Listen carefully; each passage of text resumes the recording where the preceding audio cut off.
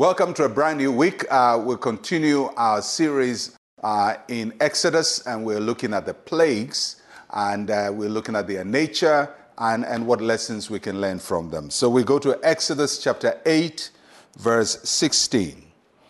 So the Lord said to Moses, "Say to Aaron, stretch out your rod and strike the dust of the land, so that it may become lice throughout all the land of Egypt."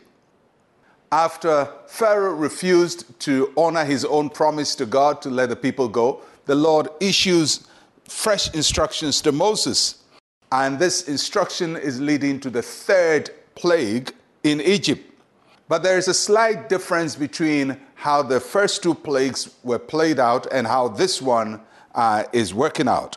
In the earlier plagues, the Lord will instruct Moses to go to Pharaoh with a demand, with a warning, and with an intention. So the Lord would say, "Let my people go.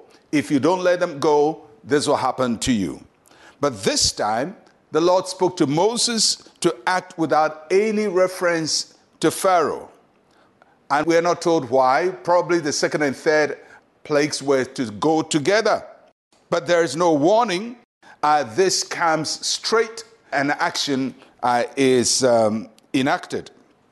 So the third plague would affect the dust of the land. Now you have to understand that the first two plagues affect the waters of Egypt, turn it into blood, and then the frogs. But this one moves from the waters to the land, to the dust of the land. And as you know, dust is plentiful. And the dust referred to in this passage is the loose topsoil. So this is not just the whole earth, but the topsoil. And it is the part of the land that easily gets blown by wind. Now, most people who have lived in the Middle East will attest that one of the most fearsome things that happen there is a sandstorm, when there is a huge whirlwind and the topsoil is just scattered all over, and it can be so much that it blinds you, you don't see what is going on. So this is what God is going to deploy in this third plague. And he says that the dust of the earth will become lice. So this plague is a transformational plague. Now, you have to understand that from the beginning of God's dealing with Moses from Mount Horeb, the whole idea of transformation has been the theme. God said, you turn your rod, it becomes a serpent. So that's transformation. You put your hand in the bosom, it transforms, it becomes leprous, and then it goes back. So the concept of transformation undergirds all the plagues. So God says, I'm going to take dust, just like he took the rod and turned it to serpent. I'm going to take dust and turn it to lice. And I can take the elements I've created and turn it any way.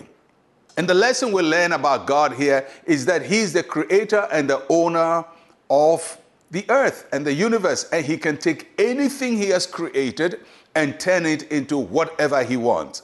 So he created the dust, he can turn it to something else he has created, lies.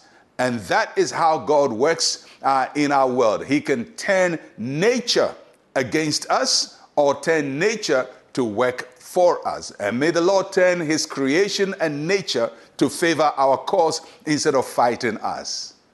Let us pray.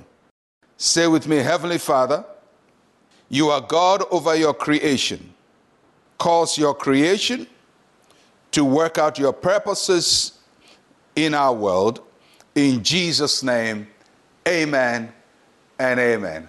Well, I'll catch you again. I'm Pastor Mensa, Otabil. Shalom, peace, and life to you.